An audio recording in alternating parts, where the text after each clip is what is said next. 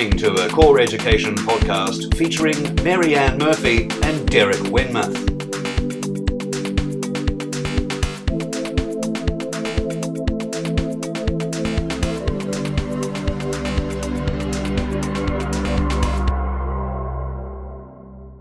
Derek Wenmoth here again, talking with Mary-Anne Murphy, one of the Core Education facilitators who has quite a lot of experience in assessment of learning, which we've asked her to talk about this morning.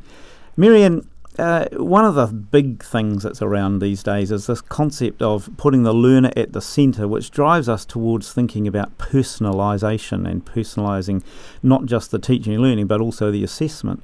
And for many traditional teachers, this creates a challenge in that we're suddenly having to think about that 25 or 30 students that we have in front of us in a classroom. I'm interested to hear your thoughts on what that concept of personalising assessment might really mean.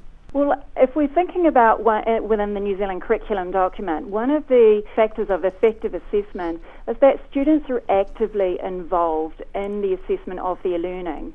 So if we link that with the concept or the idea of personalisation, that means that students are actively involved in using and knowing about the assessment data that is captured about them, as well as then setting their own goals and following through with those goals in a way that's not just leaving them, set the goal at the beginning of the term and maybe dust it off halfway through the year. These are the students having living goals that they are reconstructing, redesigning, and reviewing as the learning process occurs.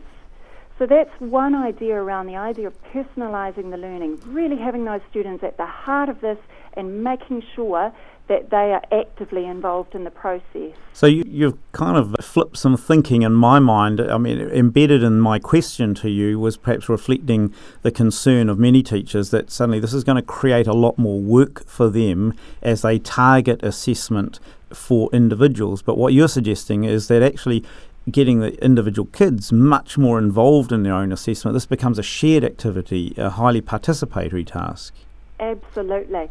And it really links with the concept of feedback for learning or assessment for learning. We're thinking of the student, when we can have the students actively involved in the process of their learning and assessment of their learning, then honestly it just opens up pathways and doors, and it allows the teacher to step back into a more facilitative role where they're actually constructing or creating the opportunity for the learning to occur, and then they're capturing those moments or those deliberate acts of teaching, those teaching just in time, as well as those specific points of teaching along the journey. And as you've highlighted in other times we've chatted, this is where students themselves can provide feedback to and for each other, the whole peer area. So I guess I'm thinking here that it's not about adding increasing amounts of workload to the individual teacher. One of the things that comes up here, Mary-Anne, is the idea of culturally responsive practices. Is this approach, is this form of assessment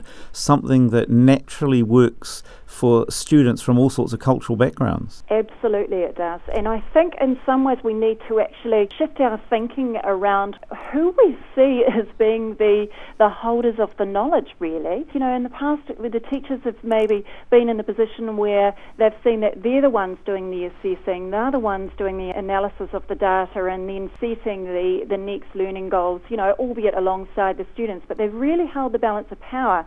Now, if we're thinking about the concept of parents as first teachers, parents have a wealth of knowledge about their child that really we need to open up the pathway so that reciprocation of information can just flow between the school and the home life. An example might be, there are a lot of students that do some amazing things outside of school hours.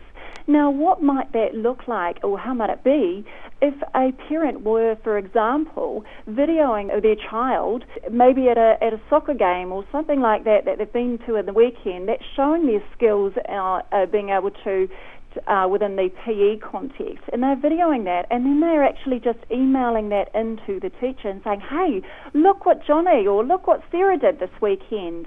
Or it might be that they're doing some home learning and the parent might quite naturally flip on the video on their phone, which most parents have accessible to them anyway, and then capture what that child is doing, and once again email that into the teacher to say, hey, look at this.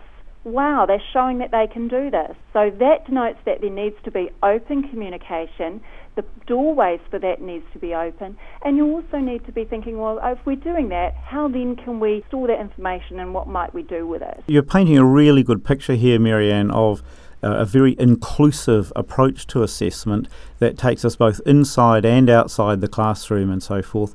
And we've talked about the culturally responsive practice, but there's perhaps another group of students that arguably represents us all that often get neglected here. I mean, we in our formal assessment, we often see things now like reader-writers for those who aren't capable of writing to the standard required in their assessment. But actually there's a whole raft of students who, because of their learning preferences or their particular disabilities or whatever dispositions, require a different approach. And we're seeing now the emergence of principles of universal design for learning starting to encroach on this. Do you want to share some thoughts on the impact of that in the assessment area? Absolutely, Derek. When we're thinking about this concept of universal design for learning, and as you were saying, around looking at what the student's specific needs are and so forth, we're looking at, within the assessment process, looking at making sure that we're not shutting down the assessments or the way that we assess. So it's offering students different ways that they can show their learning and allowing them to select whichever way suits them, rather than asking them to show their learning in only one way. So an example of that might be where the students are creating or doing some learning in a specific context, and the teacher and the students co-construct, okay, so what e-tools might we use to assist us to show that learning, rather than the teacher saying, right, we're going to use this particular tool. So therefore it is being mindful of the different ways that students access learning and choosing and co-constructing the choice of the tool that's going to enable the students to show what they can do rather than what they can't do. Another example of that might be using a tool such as Telegami, which is an app for students with autism to speak about their learning, or even to offer feedback for others about their learning. So what it does is it depersonalizes for the student the process, and which takes the focus off them and enables them to speak and give that feedback and be part of that whole learning process in a way that's not confronting for them. Your real message here in the examples you've just given is quite useful, in that when we're talking about universal design for learning, you gave the example there of someone with autism being able to speak instead of write, or perhaps speak up front, but prior to that you gave an example which was much more inclusive, really emphasising that universal design for learning principles apply to everyone right across the board, that we can get an inclusive approach. As we think then about what you've just been speaking, if you're a teacher listening to this podcast, what would you like them to take as a takeaway from what you've just been sharing? Well, I think at the crux of this, Derek, is to the teachers to consider how they might embrace and honour the whole child within their assessment practices, and how they might do this in a way that has the learner actively involved and engaged in a way that enables them to show what they can do rather than what they can't do. And we need to consider how e-tools can both trigger and support this process. That's a wonderful summary. Marianne, thanks again for the podcast. Look forward to chatting with you again in the future. Lovely. Thanks, Derek.